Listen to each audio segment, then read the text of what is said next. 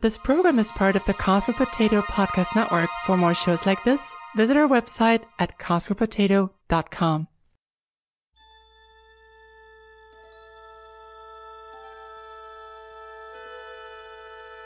"50 years ago, the world was introduced to the phenomenon that was Star Trek. Popular culture was changed forever, and eventually it became 6 television series and 13 motion pictures.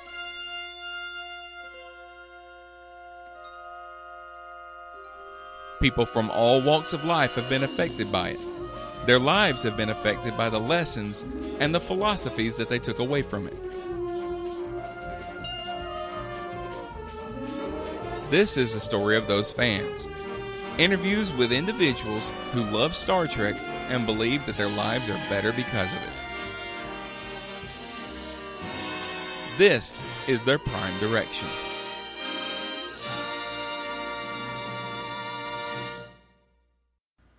Hey everybody, and welcome to The Prime Direction. My name is Shawn Wray, and my guest tonight is Rick Tetrault. Rick, how are you tonight? I'm groovy, thanks. So Rick is a teacher in St. Petersburg, Florida, and he is the host of several shows on the Simply Syndicated Network, most notably Movie News. What are the other shows that you do, Rick? I do The Admiral's Table, which is an offshoot of Starbase 66. May it rest in peace. I do the Movie News. I do The Seventh Chevron, which is our Stargate SG-1 podcast. Richard Smith and I do Ray Guns and Go-Go Boots, which is a retrospective of 50 or 60s, 70s, and 80s science fiction TV shows. We've got a Babylon 5 show called White Star 5 that we do very occasionally. I think that's all for now. I've got another one starting soon, but that doesn't count yet. So okay. All right. Well, this is episode 1 of The Prime Direction, and the goal for this show is it's a Star Trek show, but it's not necessarily about Star Trek. What this show is going to aim to do is to talk to a different person every episode, and that person is a fan of Star Trek, whether it be a fan of the entire of all the series or one particular series. But I'm going to talk to that person about how their fandom started, how it's affected their life, and where their fandom is now. And I think it's pretty safe to say, I've talked to you for many, many hours online. You've been a pretty big Star Trek fan your whole life. That's an understatement, yeah.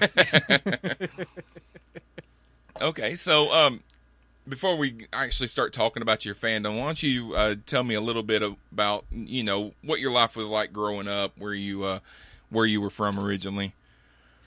I was born in upstate New York, but I don't remember living there. We moved to Connecticut when I was 2.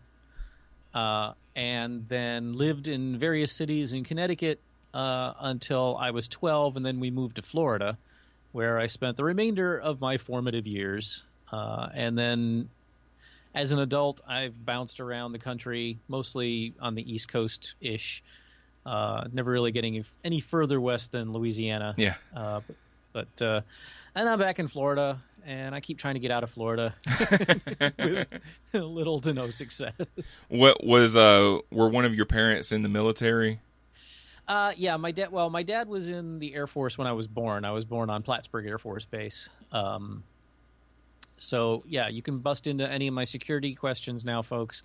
I was born in Plattsburgh, which is why I never answer that question anymore. So, not that I've ever had to use security questions, but whatever. Yeah, my dad was in the service, but he only did one term, and then shortly after that, he and my mom split up, and so then it was just my brother and me, and my mom. We'd see my dad every other weekend while we lived in Connecticut, and then a couple times a year when we moved to Florida. Yeah. And then he passed away when I was 14, which kind of sucked. Yeah. More for him than me, I suppose. But then, I don't know how deep you want to. No, that's fine. It kind of mirrors me a little bit because my dad's still alive, but he was in the Air Force when I was born. I was born on Eglin Air Force Base in Fort Walton Beach, Florida. Mm-hmm. And lived there for a couple of years. I don't remember living there. I do remember a little bit of living in Columbus, Georgia, which is where he was stationed next, and that's where my brother was born. And then he was an X-ray tech at the hospital at those two bases. And then when he got out of the service, we moved back to Birmingham, where my parents were from, and been here ever since. What is your earliest memory of Star Trek? That's a tough question. I've been trying to figure this out ever since you asked me to be on this show, because I can't remember a time before I knew about Star Trek. Yeah. Obviously, you weren't watching it when it originally aired. You would be too young. Yeah, I was born in '64. It premiered in '66. So if it was on while I was in the room, there's no way I'd be aware of it. Right. I do have a memory of when I was. We took a vacation to Florida when I think I was 5 years old, and I remember seeing what I now know to be the episode "The Empath" on the TV in our hotel room in, ironically, St. Petersburg. I don't know if that's irony, but anyway, coincidentally, St. Petersburg. We did the Disney World and then came over here to the Tampa St. Pete area and saw the sponge docks and all that stuff. And I got a terrible sunburn and I chased lizards and all the fun things any normal kid from the north when they get to Florida does. But I remember seeing The Empath, which I checked it a few years back, and there's a good chance that it was during the summer rerun of that episode, which would have been the third season. Yeah. So it probably was 1969. So I cannot claim that I watched the show when it was on the air, but I think I caught a little bit of it. When do you remember becoming what you would consider to be a fan of the show? The earliest, I know that my dad got me into the show. I know that my dad, that was something he and I did together, was watching Star Trek, which that right there gives it a very, very important place in my development, in my life, in my heart, et cetera, et cetera. Yeah. But I can't remember a single instance of us sitting down and watching it, even though I know that happened. The earliest that I can pinpoint was in a drugstore with my mom, and I saw a book in the drugstore. So, I had to be probably somewhere around 8 or 9 because I was reading, maybe earlier. I don't know, maybe 7 or 8. Unfortunately, my mom's not around for me to ask anymore. Yeah. But I'm not sure if you're aware of this, but the original series was novelized by an author named James Blish. Yeah, I remember they had those books in my school library when I was a kid. I don't remember if I ever read any of them, but they were basically weren't they just novelizations of the episodes? Yeah. Okay. Mm-hmm. And the first one I saw was number 3 in the series, and I actually still have that book in a box. It's on the cover is a picture of Kirk, Spock, and Uhura, and I lost my mind, and I begged my mom to buy it for me, and she did, and I read the crap out of that book. And then I made it my goal to collect the entire set. Now, we're talking 1972, maybe 71, 73, somewhere around there. So, ages before there was an internet, I didn't know about I couldn't go to a bookstore. Yeah. I couldn't special order things. And I'm kind of glad I couldn't, because that became sort of my quest as a child, was anytime we would go to anywhere, a grocery store, a drugstore, anywhere that had books. It actually probably worked out well for my mom, because I would go to where the paperback books were and just spend the entire time she was there scanning, trying to see if there were any more Star Trek books. Yeah. And it took me probably a good 10 years to finally collect all of them. How many are there? There were 12. Oh, okay.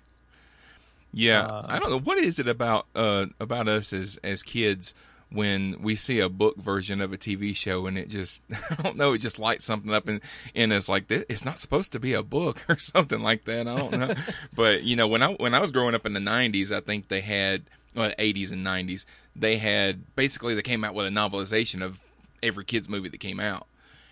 So I would do the same thing. We would go to Walmart on the weekends. My mom would go shopping, and I would go to the books and look at Mad Magazine and, stuff like that. And there would be like the novelization of Roger Rabbit or something and of course I had to get it.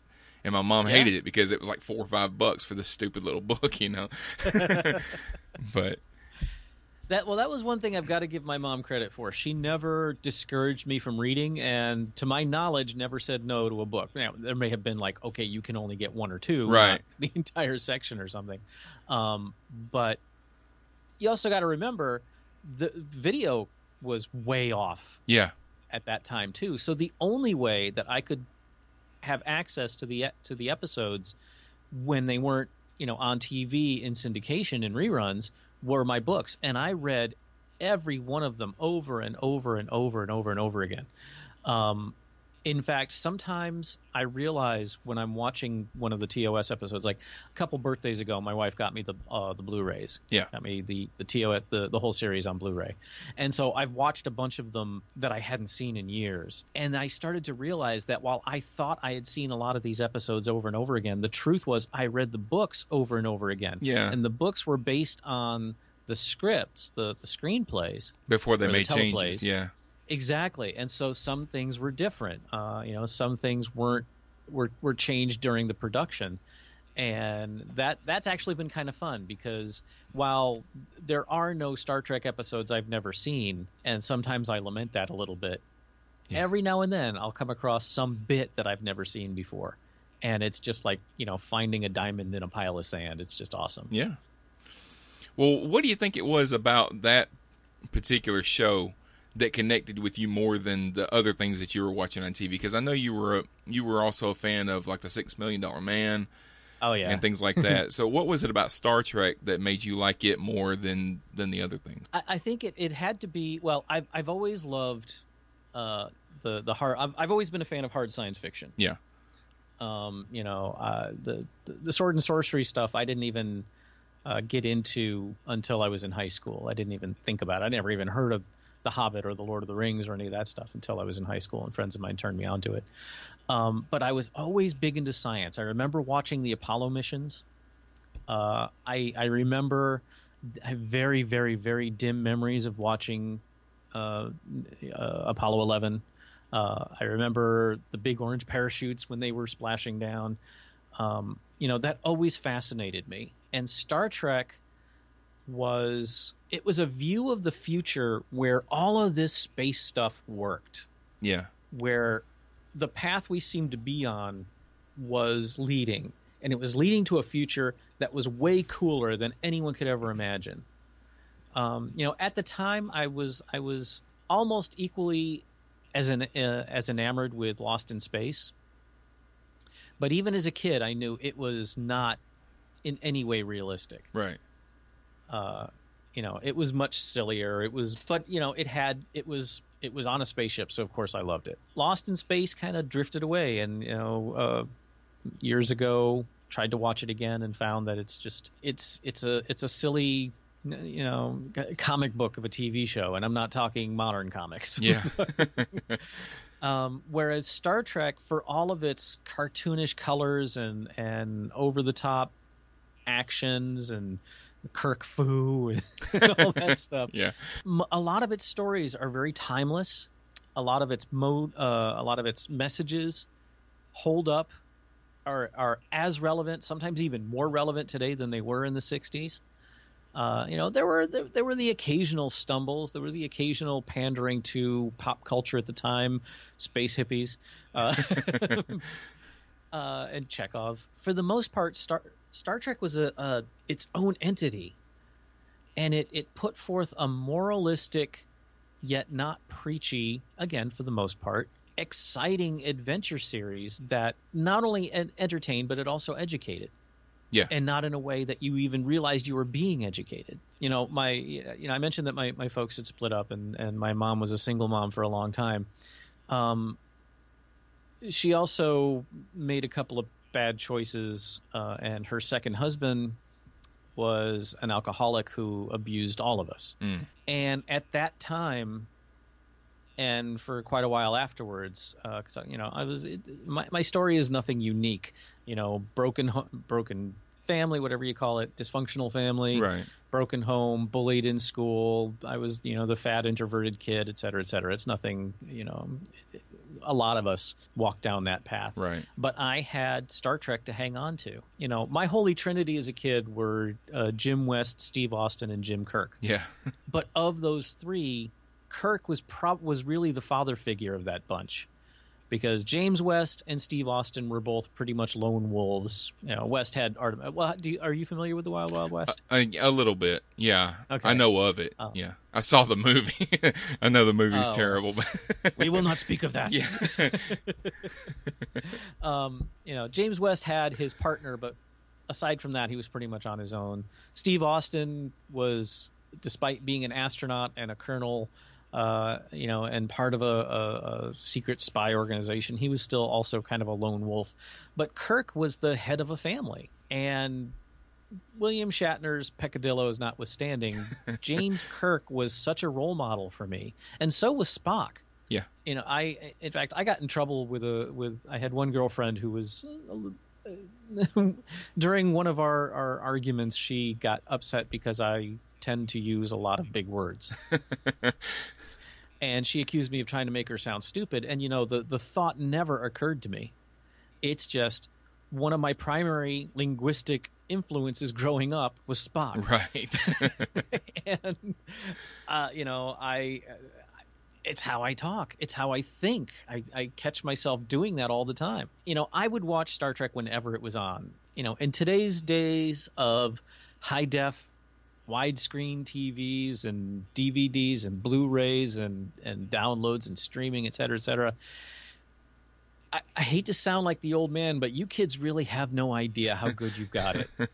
Because a lot of my watching of Star Trek was on a little 13-inch black and white TV. The signal was coming from Channel 22 in Massachusetts, and so it wasn't coming in very clearly. For the longest time, whenever I would get to see Star Trek coming in clearly and on a color TV, it was like Dorothy stepping out from Kansas into the land of Oz. Oh yeah, I'm kind of the same way with the Next Generation, because where I grew up, the only channel because Next Generation was in syndication, and the only channel that ran it was what we call Channel 21 here in Birmingham, and I didn't have cable. I don't even know if they had cable out where I lived in Vincent, Alabama, which is about maybe 20 miles from here. But you would have to turn your antenna just right to even be able to get the picture, much less a good picture. And then I remember my mom and dad divorced when I was about 14 or 15. And when I would go over to my dad's house, he had cable. So I would get to watch Star Trek, the Next Generation, and the picture was good. I thought I was in heaven. Yeah. So you can relate. That's awesome. Yeah. And, I remember when I was really little, like maybe 4, 5, 6, my friends and I, we would play Star Trek outside, and it's really weird how memory works, because I can remember. Now, I know that our bridge was a bunch of chunks of broken concrete, and our transporter room was a couple of tires that we found, and our phasers were sticks. And I remember, we would stand on the tires, and one of us, whoever won the argument and got to be Kirk that day, would yell "Energize," and then we would haul ass across the yard, each of us going bzzz while we were running, and then we'd get to where the planet was, and we'd all get back into our positions and materialize.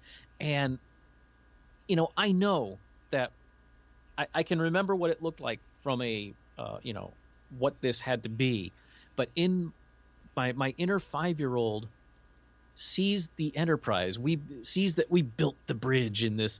And you ever seen where like a bunch of trees come together and they sort of make a cave in between the trees of branches? Well, that was our bridge, and that was also our spaceship and submarine or whatever it had to be. But and I remember we didn't have uniforms, but damn, do I remember seeing our uniforms. And Yeah. it just, it was a magical time. And it was a show that never made you feel bad about yourself. It never made you depressed about what was to come. And the 70s was a really crappy time to be alive. Yeah. There was some really horrible stuff going on. I remember the announcement of the end of the Vietnam War. Not that I knew what that meant. Right. But I remember hearing it on the radio. I remember the Watergate hearings, because those damn things kept preempting my afternoon cartoons after school. It was it was a time when horrible things were going on, when trust in the government was going away, and I don't remember seeing any of the horror show that was the Vietnam War on TV. Maybe my folks shielded me from that. I don't know, or maybe they just didn't have it on. But Star Trek stood out as this brightly colored, adventurous, happy, sometimes dangerous, but ultimately everybody's chuckling and making fun of the Vulcan at the end of the episode. Right. Future. Did you have a lot of Star Trek toys growing up? I didn't, because they didn't have a lot of Star Trek toys when I was growing up. I went back and looked, just preparing for some of the questions I was going to ask. I went back and looked at some of the toys that were available, and a lot of them were, I don't know, just variations of other toys. Like you could buy a big wheel that had Star Trek written across it and stuff. They did have, the Mego figures and the Mego transporter that everybody's seen on Big Bang Theory, all that kind of stuff. But now I remember some of the Next Generation toys, but by the time those came around, I was old enough to be into Star Trek, but I was too old to be playing with toys, Yeah, that's how I was with Star Wars. Star Wars hit me right at that point where, I didn't have a job, and my allowance was a pittance, and so I couldn't go out and buy my own toys, and my mom wasn't buying me toys. My mom, and I loved my mom, and she did her best, but my mom was one of those people who, how do I put this gently? I was never the way she thought I, quote unquote, should be. And I was, I was in my 20s before she finally started giving me presents for Christmas and my birthday that I actually wanted, as opposed to things she thought I should have or I should want. Yeah. And so I never had any of the Star Trek action figures as much as I wanted them. Now, our friend Jay across the street, or across the courtyard from us, he had all of them. So we would go over there and we'd play all the time with them. Right. I think my mom was probably, no son of mine's going to play with dolls. I don't know. I never actually talked to her about it as an adult. I did have my dad, actually. All of the Star Trek toys I had came from my dad, and he got us the Star Trek communicator walkie-talkies. And I don't know if you've ever seen these, but back in the 70s, you could get walkie-talkies for your kids Yeah. But this was early in the transistor age, and so they were huge. They were about the size of, looking at my desktop speakers here, that would be they're a little bit bigger than what those communicators were. So we're looking at something that's about maybe a foot long, maybe 3 or 4 inches wide, about 2 inches thick. Wow. And bright blue with a plastic flip up, thing, because of course it did have to look like a communicator, but then you also had to pull out this 3-foot long antenna. And it had the push the talk button on the side. I think that's as close as they got. I also had the phaser game, and it was essentially a flashlight shaped like a phaser, except a big bloated oversized phaser, because again, things weren't small yet. Yeah. And what you would do is there was a cardboard picture of a Klingon battlecruiser with what looked like a bike reflector on it, and you would shoot the phaser at the reflector, and if you hit it at just the right angle, it would reflect the beam back into the gun, and it would make a noise. Yeah. And there was also, I think, a picture of a Mugatu, which is that white fuzzy ape monster with the horn on its head. Yeah, right. So we had those. There was a communicator base station that I don't know where it came from, what it was supposed to be. It had blinking lights on it, and I had that for the longest time. But I had that without the communicators, so it really wasn't worth much. It's like having one walkie-talkie. What do you do with it? And I think that was it. I spent a lot of time doodling on my notebooks and my book bags and stuff, trying to draw the Enterprise and trying to draw the insignia and stuff like that. Yeah. But yeah, I didn't have many of the toys because, like you said, most of the toys that were available were only vaguely Star Trek. They were something else with a Star Trek sticker put on. Like there's this stupid helmet that you'll find. It was like something out of a Godzilla movie. It was a white plastic helmet, and it had a red rotating like police light type thing on top of it. Yeah. And it had a chin strap, and I think it had a siren in it that you push a button and it would make a siren. And then they like put a sticker of Mr. Spock on it, or maybe it said Spock across it or something like that. It was like absolutely nothing to do with Star Trek, but they called it Star Trek. And this was the time just before George Lucas revolutionized merchandising. I don't know how many people realize, yes, Star Wars was a brilliant film. Star Wars changed the face of science fiction films forever. Right. But more than anything, George Lucas changed the face of how movies are marketed. Right. Because while he created, he kind of had lightning in a bottle with Star Wars. And if you want to hear me go on and on and on about Lucas and my theories about what he got right and what he got wrong, you can listen to any of my other shows. I've talked about it ad nauseum.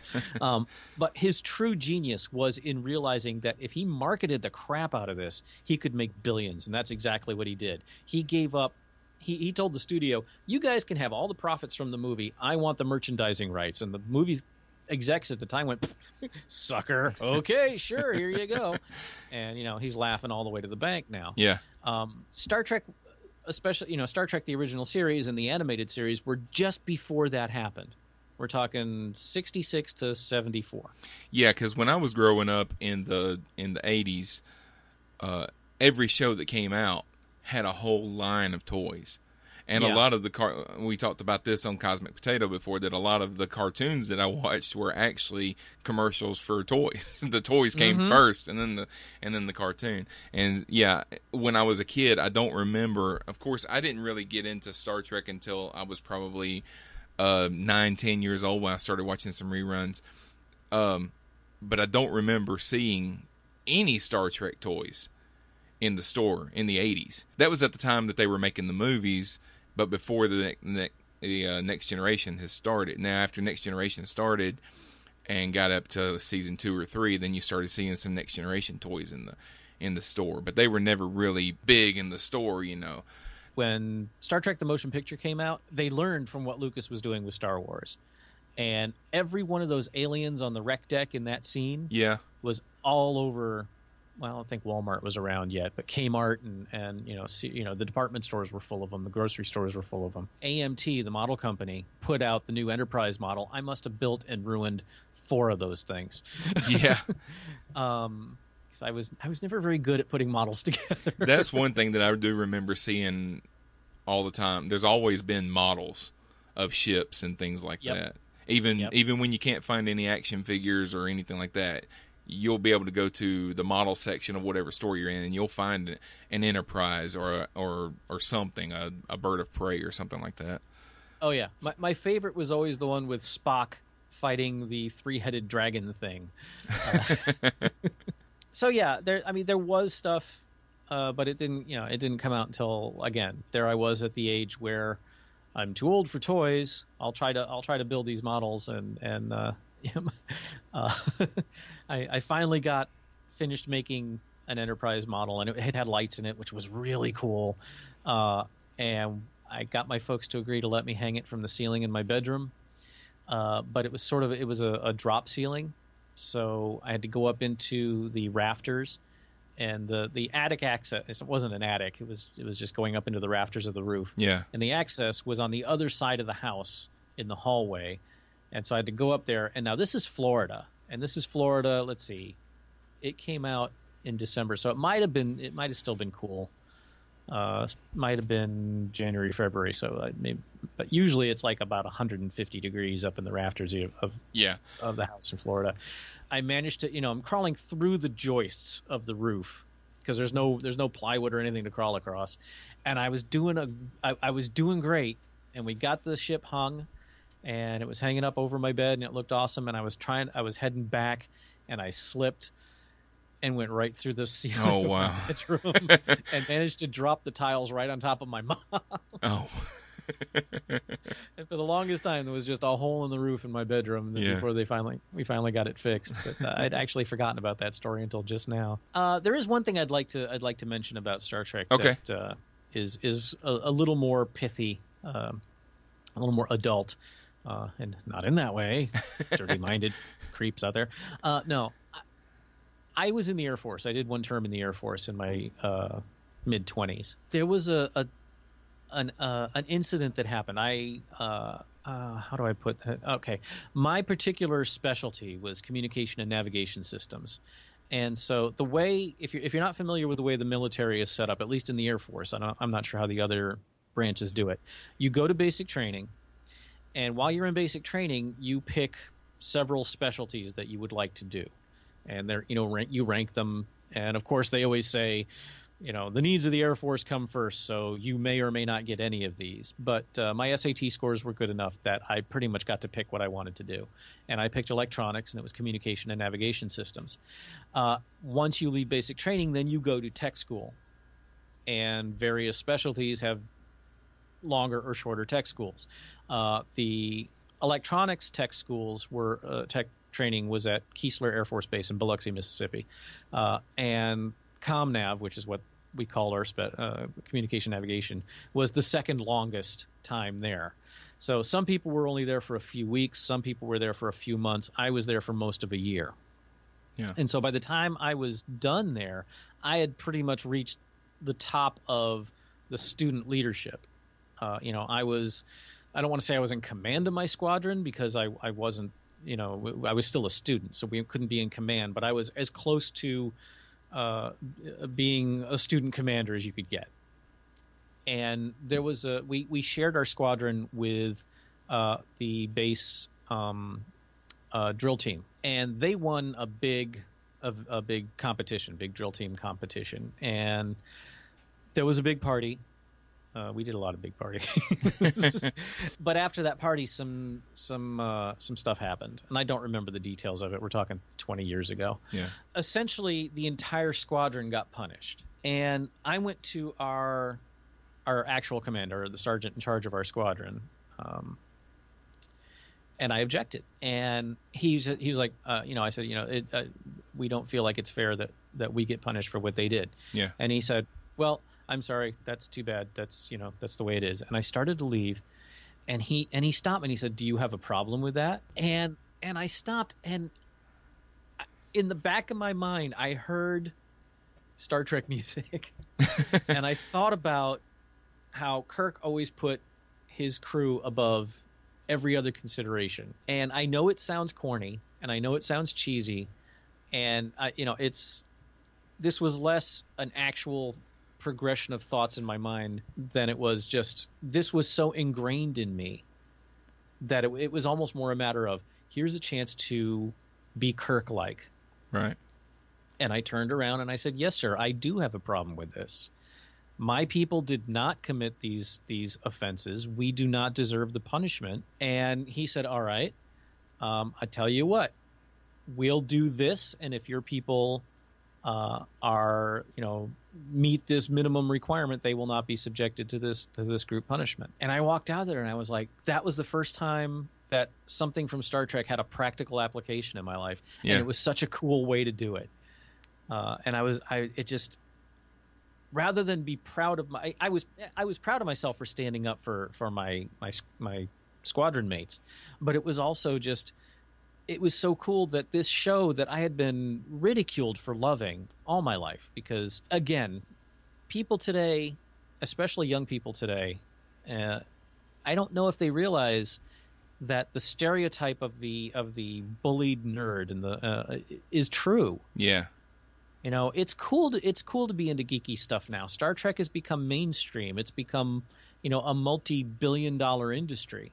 But when I was 10 years old in 5th grade and my English teacher, or whatever it was called, said that they were looking for people to dress up as literary characters for Library Appreciation Day or something, and they wanted people to dress up like someone from a book, and give a short little speech to the class about who they are and why they should read this book. And I was like, Star Trek is in books. Yeah. And so I made myself. I had this yellow turtleneck shirt, and I made a cardboard insignia that I taped to my shirt. And I remember just being absolutely terrified, but getting up there and saying, my name is Captain Kirk, and I'm, and I don't even remember what I said beyond that. But, I was laughed at.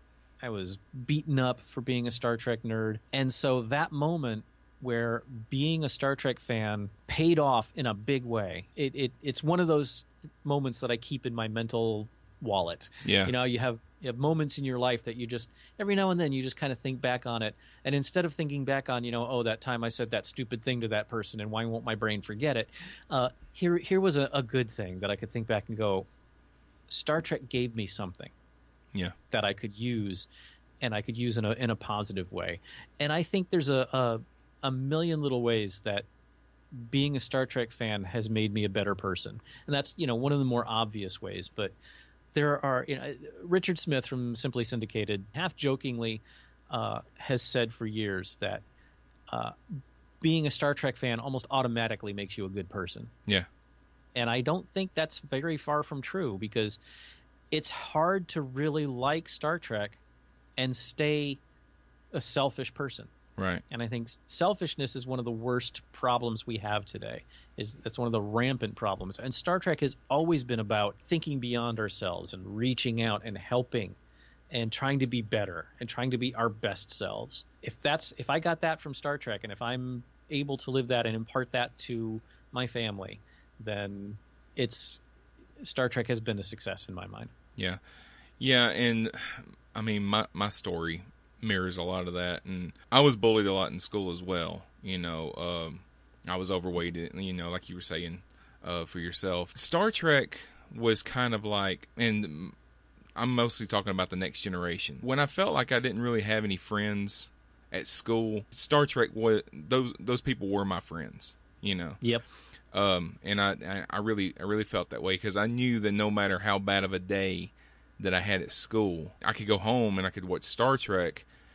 It came on every night. I would go home and I would watch Star Trek, and for that hour, I didn't have to worry about any of that stuff. I didn't have to worry about being picked on or anything like that. It's just me, those stories, and those characters. And then I got into the next generation novels. And so when I wasn't watching Star Trek, I was reading Star Trek. That's very much what this podcast is about. It's just people. It's more than a show to us. It's not just a TV show that we watch once a week or once a day or whatever. It's actually something that we feel has made our lives better, that has taught us things, and it's just a part of our life. It's a way of our life. But yeah, exactly. But I wanted to ask you about, so when you were, say, I guess 13, 14, when you found out that they were going to make the motion picture, how did you feel? Because I'm sure by that time, I don't know if you stayed a rabid Star Trek fan all the way up until, I think, the film came out in 79. Mm-hmm. Absolutely. Or if your fandom had waned any, but never. Okay. Well, when the movie never wavered. When they announced that Star Trek: The Motion Picture was coming, I'm getting chills thinking about it. Yeah. I remember the first time I saw that rainbow poster, the rainbow streak with the pictures of Kirk, Spock, and Ilea, I think, and the Enterprise. Literally, I'm getting chills thinking about it. I could not wait. I was ecstatic, and I still remember the first time I saw the movie. It took me 4 viewings, and of course, again, we're talking pre-internet, pre-video. So it was 4 times going to the movie theater, 4 times making my mom take me to the movie theater. Right. 4 times standing in line for that thing, because, this was, I think, think the movie theater, the Village Green movie theater, I remember it well. It's a Best Buy now, but the line went around the building the first time I saw it, and they had big posters, big pictures of the Enterprise in the lobby. I even bought a cutaway picture of the new Enterprise that was on my bedroom wall for years. And it took me 4 times watching that movie before I realized how boring it was. But the first time we saw the Enterprise, seeing her in such detail and, 30 feet long, on the movie screen, and just, I am one of the few people in the world who thinks that overly long Enterprise flyby scene is too short. I could happily add another 5 minutes of just looking at that ship, which I ultimately realized that was the big problem with the movie, was that the ship was way cooler than any of the the relationships. Right. Yeah. And that's why I kept buying and building and ruining the models, because the Enterprise, and we'll call it the Enterprise A for clarification purposes, but it wasn't the A yet. But the refit, it was just beautiful, and we had never seen anything like that, because even watching Star Trek, even when we got a decent TV, we didn't get cable at home until the early 80s.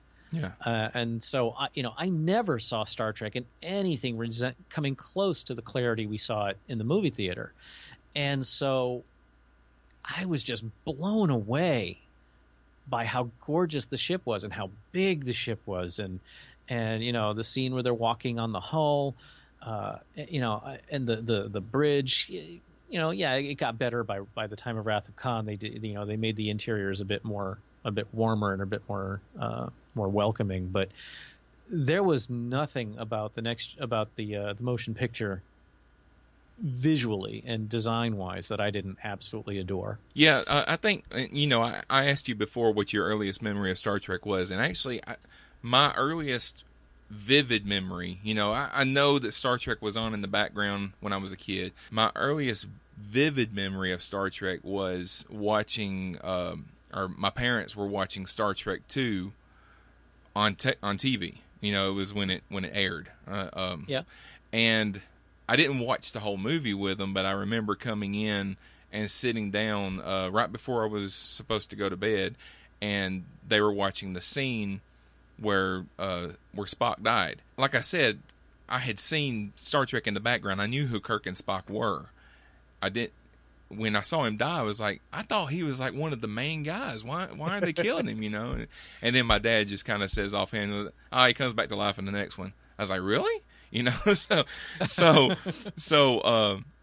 I made my mom take me to the video store the next weekend, and I wanted to watch them in order, so I rented the motion picture, and I rented Star Trek 2 and took them home and watched them. And I remember watching the first one, and it's not a bad movie, but it's not a kid's movie, It's very slow, so if you're 10 years old and you're watching this thinking you're going to see Star Wars, which I always hate the do you like Star Trek or do you like Star Wars kind of thing, because they don't really compare. They're not even they're very, very different. Yeah. So, but when you see something that's supposed to be science fiction, you're 10 years old, you're thinking you're going to see something that's like Star Wars, and then you pop it in and it's the motion picture, And I had an uncle that was really big in the Star Trek, and he had all the books, and he let me borrow the book, the novelization of the motion picture, and I got maybe 3 pages into it. Because if you think the movie was boring, then try and read the book. Yeah, I read it. I don't remember much about it, other than it explaining what those belt buckle things were. But yeah, supposedly Gene Roddenberry wrote it. I have my doubts about that. Yeah, Ghost Rider. It was not a good book. And you've heard me say this before in other areas, but if you are somebody listening to this right now and you're a Star Trek fan, but you just you're still saying Star Trek the Motionless Picture, or saying, keeping it towards the bottom of the list, get the Blu-ray or get the DVD and watch it with the director's commentary on, because listening to Robert Wise talk about his experiences with making that movie, and there's also Stephen Collins, who, before we knew he was a pedophile, is one of the commentators. Also, John Dykstra, who did a lot of the special effects, is part of the commentary as well. Listen to that. You owe it to yourself as a Star Trek fan to understand why the motion picture ended up being the way it is. And while it doesn't make sitting through it any easier, whereas the fast forward button really helps a lot on that one, it made me a lot more understanding and helped me to watch it with a much more generous mindset, because things like the studio wouldn't budge on the premiere date, even though Wise was brought in way late into the process, and he was literally carrying a still wet from the developer's print to the gala premiere in Hollywood. Mm-hmm. He never had a chance to do test audiences, to fine tune it, to even get a final real edit on the movie. So the fact that it's as coherent as it is kind of a miracle. Yeah. So I've learned to love TMP over the years. Star Trek V, on the other hand, yeah, that's another story. But so that movie came out in 1979, and then 3 more movies came out in pretty tight releases, because by the time we got to 1984, we were already at Star Trek 4, I believe. Yeah. So I want to fast forward to 1987 when you find out that they're going to come out with a new series. So how did you feel? How did you feel when you found out about the Next Generation? I was at that point in my life where I was an opinionated butthole. Of course, I got over that. Yeah. Yeah. No, at the time, I was very much, if it's not Kirk, Spock, and McCoy, and if it's not Shatner, Nimoy, and Kelly, I want nothing to do with it. At the time, a friend of mine, shortly after the movie came, or not shortly after TNG started, he actually got his hands on a studio. I don't know if it was a studio used or if it was a really good replica, but it was a comm badge from TNG. And it was like the same comm badge that they used on the show. Yeah. And I kept that thing in a drawer for years and never really appreciated it until many, many years later, once I finally, loved the show. And then I brought it out, but then it was all scratched up, and then eventually it got broken. But I wore it on my jean jacket forever once I finally stopped hating the show. I was dead set against it. I hate to keep reiterating this, but folks listening, especially if you're younger, you need to understand that in the pre-internet days, we pretty much had to rely on newspaper articles and Starlog magazine to get any information on what was happening. You couldn't just, even the library wasn't much help, because this was all new stuff. And so everything I saw in Starlog and in the occasional interview or news report, I didn't like. I didn't like the uniforms. I still don't like the Enterprise D. I never liked that ship from the exterior design. The interior was fine, but the exterior I've always hated. Yeah. And then Encounter at Farpoint came out, and it is a deeply flawed bit of television, even today. And it's kind of a given that the first 2 seasons of TNG aren't very good. Yeah. It's not as bad as I thought I remembered it, because I've just recently been done a rewatch of TNG and rewatched most of seasons 1 and 2. Some of them I couldn't bear, like Matter of Honor or Code of Honor.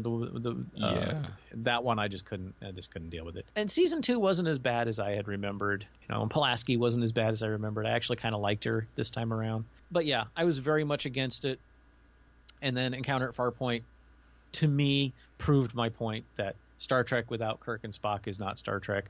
Because Encounter at Farpoint, I'm sorry, is pretty bad. Yeah, they almost messed up with that, because that particular episode was only supposed to be an hour long. And they wrote more into it to make it 2 hours, and that's where the whole Q storyline wasn't even supposed to be there originally. And so the only reason that it really took off was because they gave it to all these syndicated markets for free. You can run this show you don't have to pay us anything for it, and so it ran everywhere. And multiple times. So I'm surprised that it made it to season 3. If it had been made now, it wouldn't have.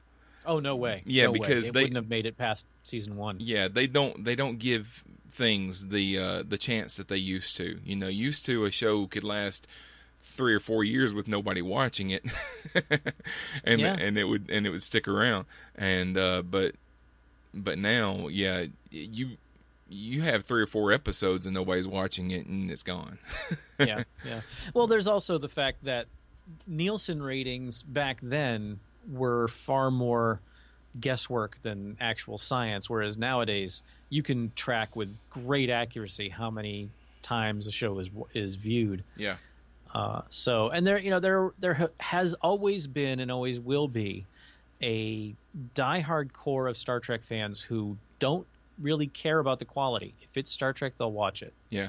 And I used to kind of disdain people like that, but now in hindsight, I really wish I had been a person like that. I wish I had paid more attention to TNG at first, because once it hooked me, once season 3 kicked in, I was totally on board. Right. At the cliffhanger end of Best of Both Worlds Part 1. Yeah.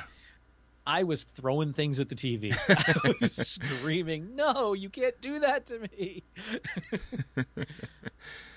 And now I think Next Generation, for all of its flaws, I think it's some of the best Star Trek ever. Yeah. is in Next Gen. So yeah, it just took me a while to come on board, and that's why I was a little more forgiving with DS9. Because DS9's first season is pretty dire as well. Yeah.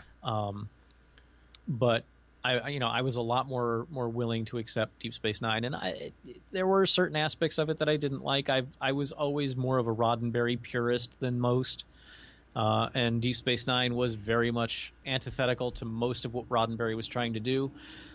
But in later years, I've come to find out that a lot of the best Star Trek happened once Roddenberry was no longer in the in the mix. Right. Unfortunately, his season 1 of TNG was almost all him, and it's not very good. Yeah, Deep Space Nine had a lot of hurdles to overcome, because number one, it was the first series that Roddenberry was not in charge of from at the very beginning anyway. And number two, it was the first Star Trek series that was not on a ship. It was on a space station. So instead of being Wagon Train to the Stars, it was going to be, the riflemen in space. Yeah. And all the action was going to come to them. And we were all worried how it was going to work out. I remember when I heard that there was going to be a Ferengi as a main character, I was like, "Are you effing kidding me? Yeah. A Ferengi?" Yeah. And they did the whole thing where, shows, I guess they still do it now, but when a show gets a spinoff, they usually keep one character from the old series and bring him over. And I remember thinking, why Chief O'Brien? He's, why not somebody more a main part of TNG or something? Chief O'Brien is just he's the guy that stands at the transporter controls. But it worked out. He was a pretty good character. But I remember I was watching the episode of Deep Space Nine that Q was on. It's a first season episode. I remember you posting that the other day. Yeah, and there's a scene where Chief O'Brien says something to Q, and Q looks at him and he says, "Do I know you?" And he says, "Yeah, I'm Miles O'Brien from the Enterprise." He says, "Oh yeah, weren't you one of the little people?" As a Star Trek fan, we're all constantly exposed to little tidbits of philosophy and lessons and things like that. So what do you think Star Trek, which you talked about this a little bit before, but what do you think Star Trek did for you that's made your life better? It gave me a moral center. It showed me that humanity is not just redeemable, but noble, or can be. One of the things I've always appreciated about Star Trek is some people like to criticize Star Trek for being overly optimistic, for being unrealistically optimistic. But Star Trek has never made any bones about the fact that the world of the 23rd and 24th century that we know in Star Trek grew out of the bones and ashes of World War III. Yeah. And in DS9, we see even more, horrible bad times from the early by Star Trek standards, our future by our standards.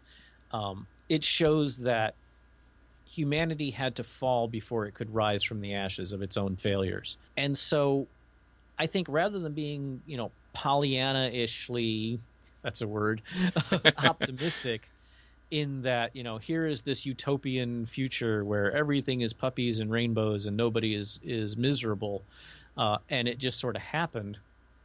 It shows that even though we can stumble, even though we can fall, even though we can screw up in titanic ways, we will overcome that and we will become the self-actualized noble race that is our birthright, because we are not just petty animals scrabbling around for pieces of paper and small metal discs. Yeah. We are the pinnacle of evolution and science and learning and altruism.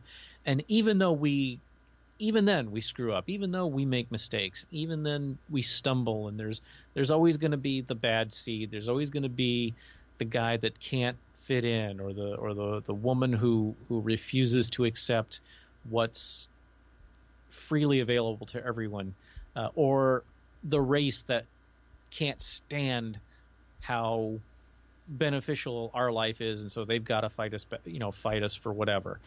Even though all of these things will still exist, because we're still human beings in the 23rd century, it's going to get better. It's going to be a future worth trying to build, worth trying to strive for. And while some podcasts that I really enjoy kind of make fun of this, the mindset of having things handed to you doesn't accomplish anything. You've got to work for it.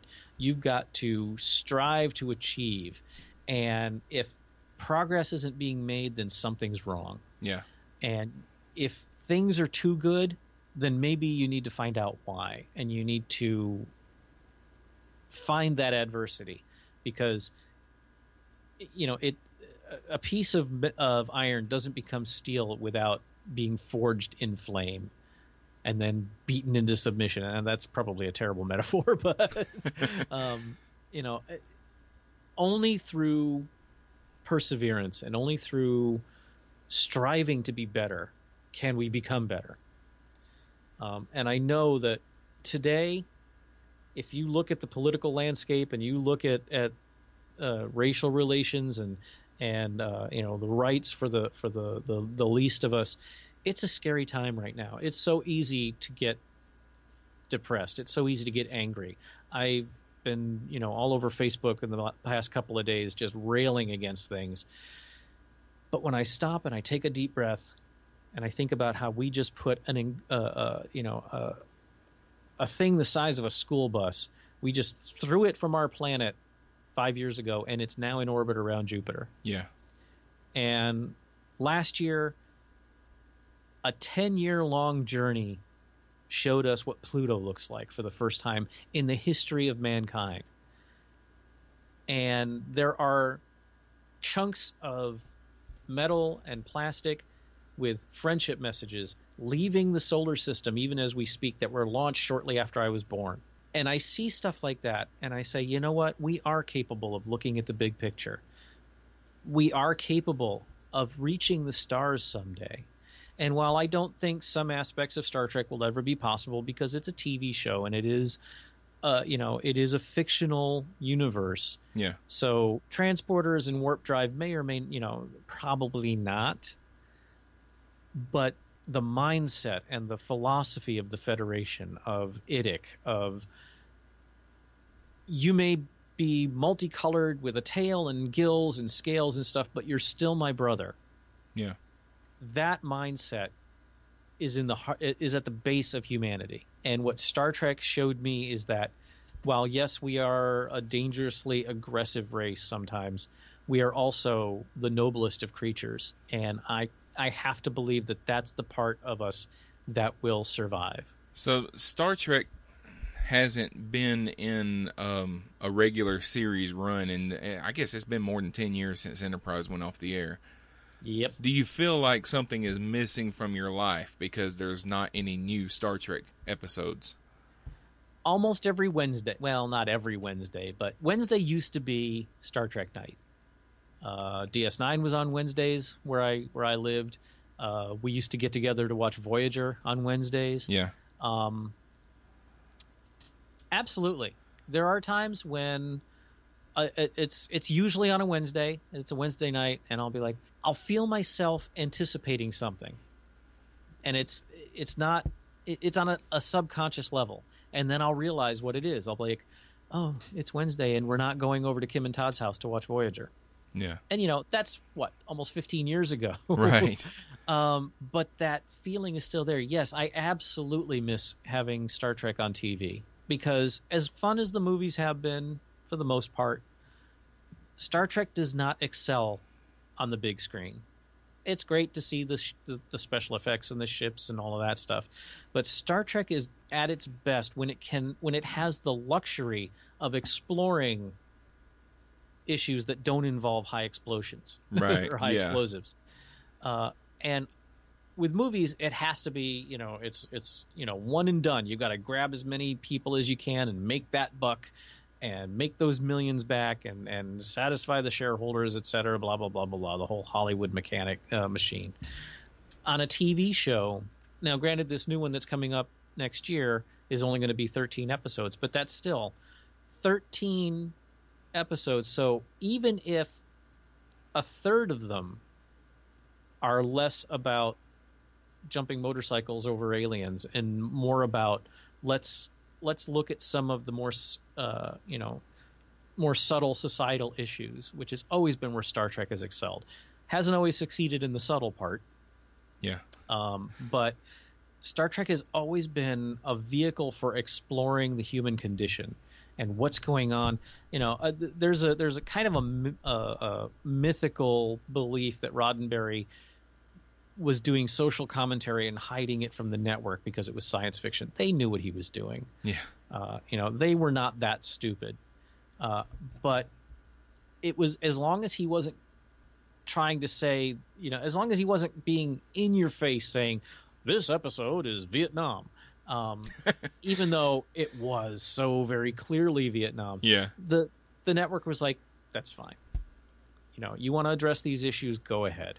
They had other things to worry about. As long as the sponsors keep writing checks. Exactly. Yeah. So that is where Star Trek really, that's where it fulfills its purpose beautifully, is on TV, where they have the time and the luxury to explore issues as well as action, as well as blow them up. Because that's fine too. Wrath of Khan is, I think, the perfect Star Trek film, because you have the issues of aging and revenge and regret and paths not taken. And then you also have some of the most amazing spaceship battles ever filmed. Yeah. It can be both. But unfortunately, movies today have become such money pits, money generator, whatever.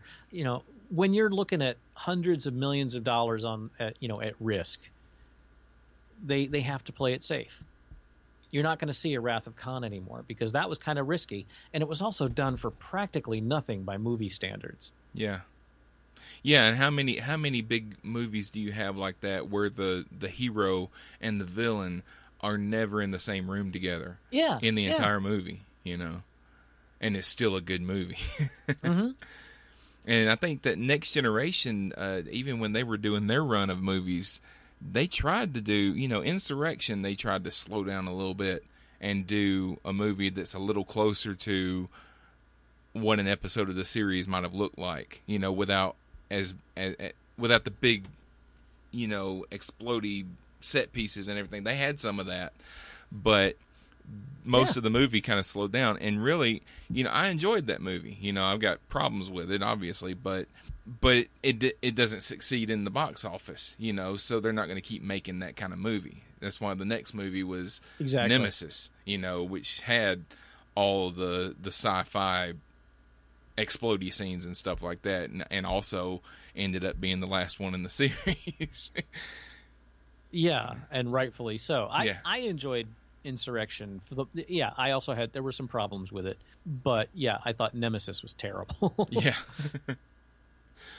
Yeah, the scene where in Nemesis where they I don't know what they called that vehicle. Obviously, they wanted to make a toy of it. Oh, the dune buggy. Oh, yeah, and they jumped it off that cliff and caught it in the back of the shuttle. Yeah, ridiculous.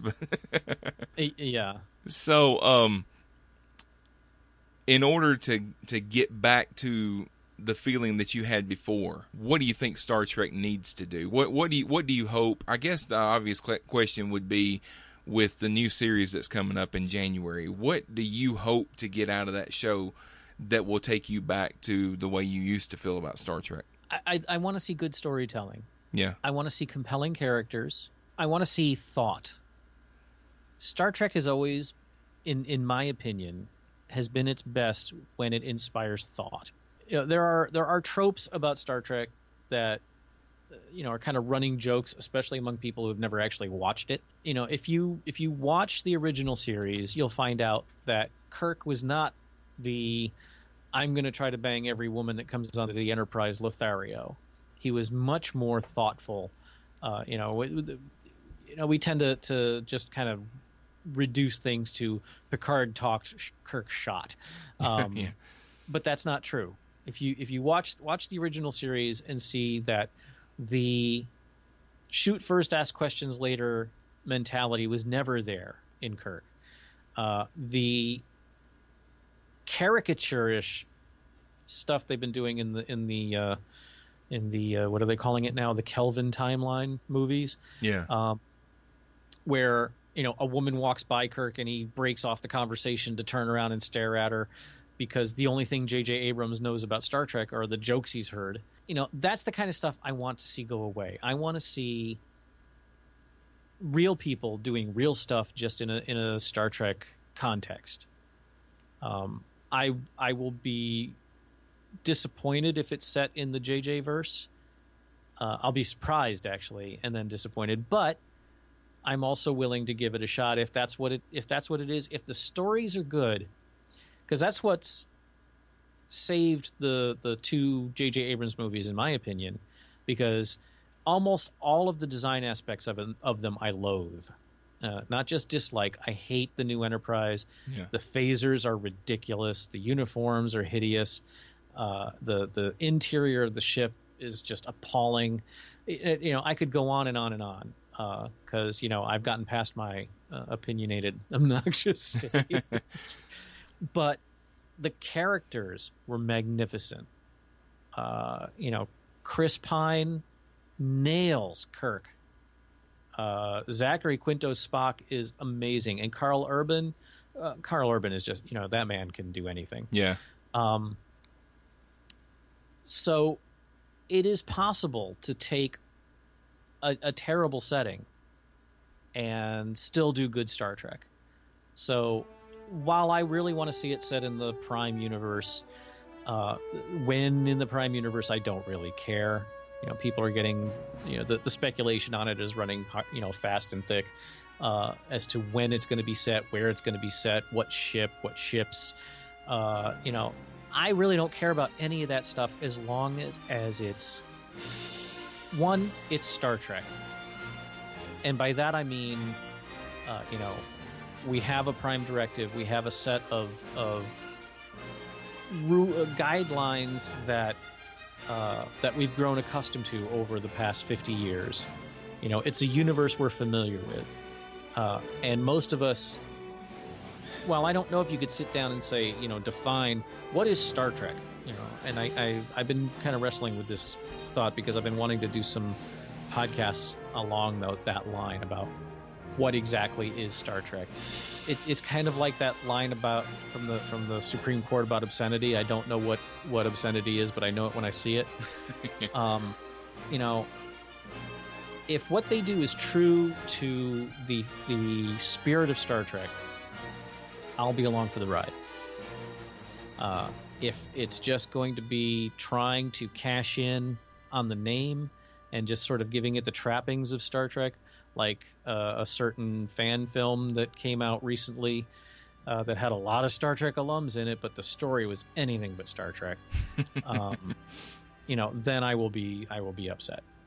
Well, no, yeah, I'll be upset because, as you may have guessed from the monologues I've done on this show, Star Trek means a lot to me. Yeah, and I have gone from, thou shalt not mess with the Holy Trinity, to, okay, I'm down with whatever the producers of Star Trek want to do, as long as they treat it with the respect it's due.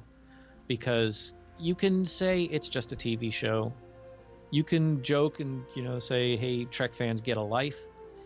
But this show has meant so much more to so many people than just something to watch on Saturday mornings.